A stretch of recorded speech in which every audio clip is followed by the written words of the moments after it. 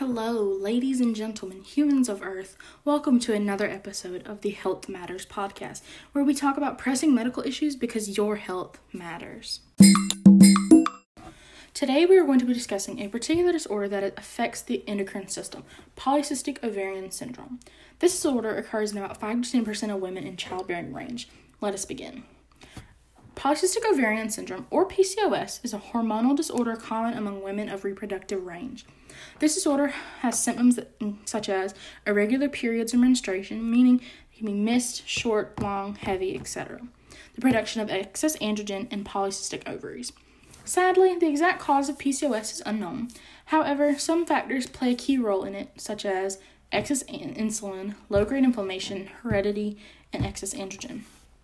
Some other symptoms and complications that can occur include infertility, miscarriage or premature birth, excessive hair growth, acne, obesity, and depression.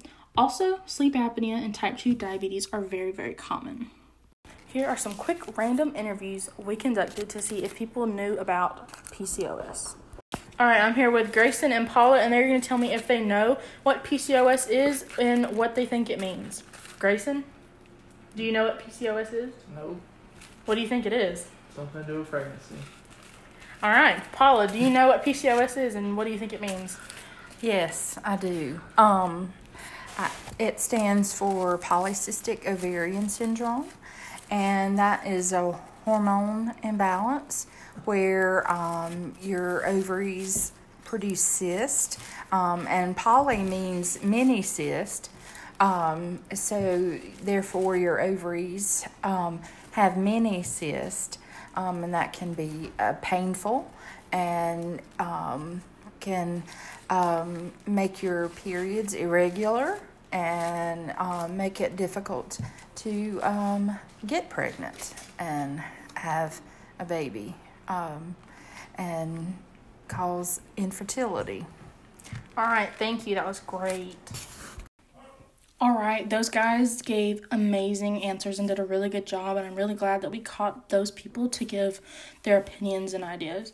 So, polycystic ovarian syndrome can really take a toll on a woman's day-to-day life and can make them not feel well physically and emotionally, also making that person lose interest and joy in the activities they once really loved and enjoyed. This person can typically feel embarrassed or ashamed by hair loss or growth, acne, and weight gain. There are many different types of medications that can be taken for PCOS. Some of these medications are phallotropin, which is typically used to treat infertility. This medication can cost about $50 a month. Birth control pills or oral contraceptives are also used for many different reasons.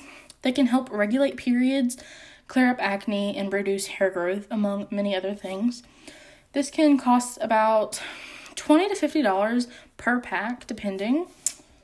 Also, while it is not a medication, physical exercise can really be used and help as a form of treatment for these women. Since we are on the topic of medications, I would also like to take this time to introduce this episode's sponsor, Metformin. Metformin is an antidiuretic medication that reduces the amount of sugar released into your bloodstream. This drug helps improve insulin sensitivities that occur with polycystic ovarian syndrome, making it perfect for the women with this disorder. Metformin can cost from a range to $20 to $40 depending on the amount in the prescription. Get your Metformin today. Alright, make sure to ask your primary care provider about Metformin and see if it's something you need. Unfortunately, that is all the time we have for today. Thank you so much for taking this time out of your day to listen and learn more about this disorder with us. We would also like to give some credit to our sources from where we gathered our information from: MayoClinic.org, the blog from drjohnmacy.com, and the Academy of Family Physicians at AAFP.org. Thank you all again so much for your time and support, and always remember, your health matters.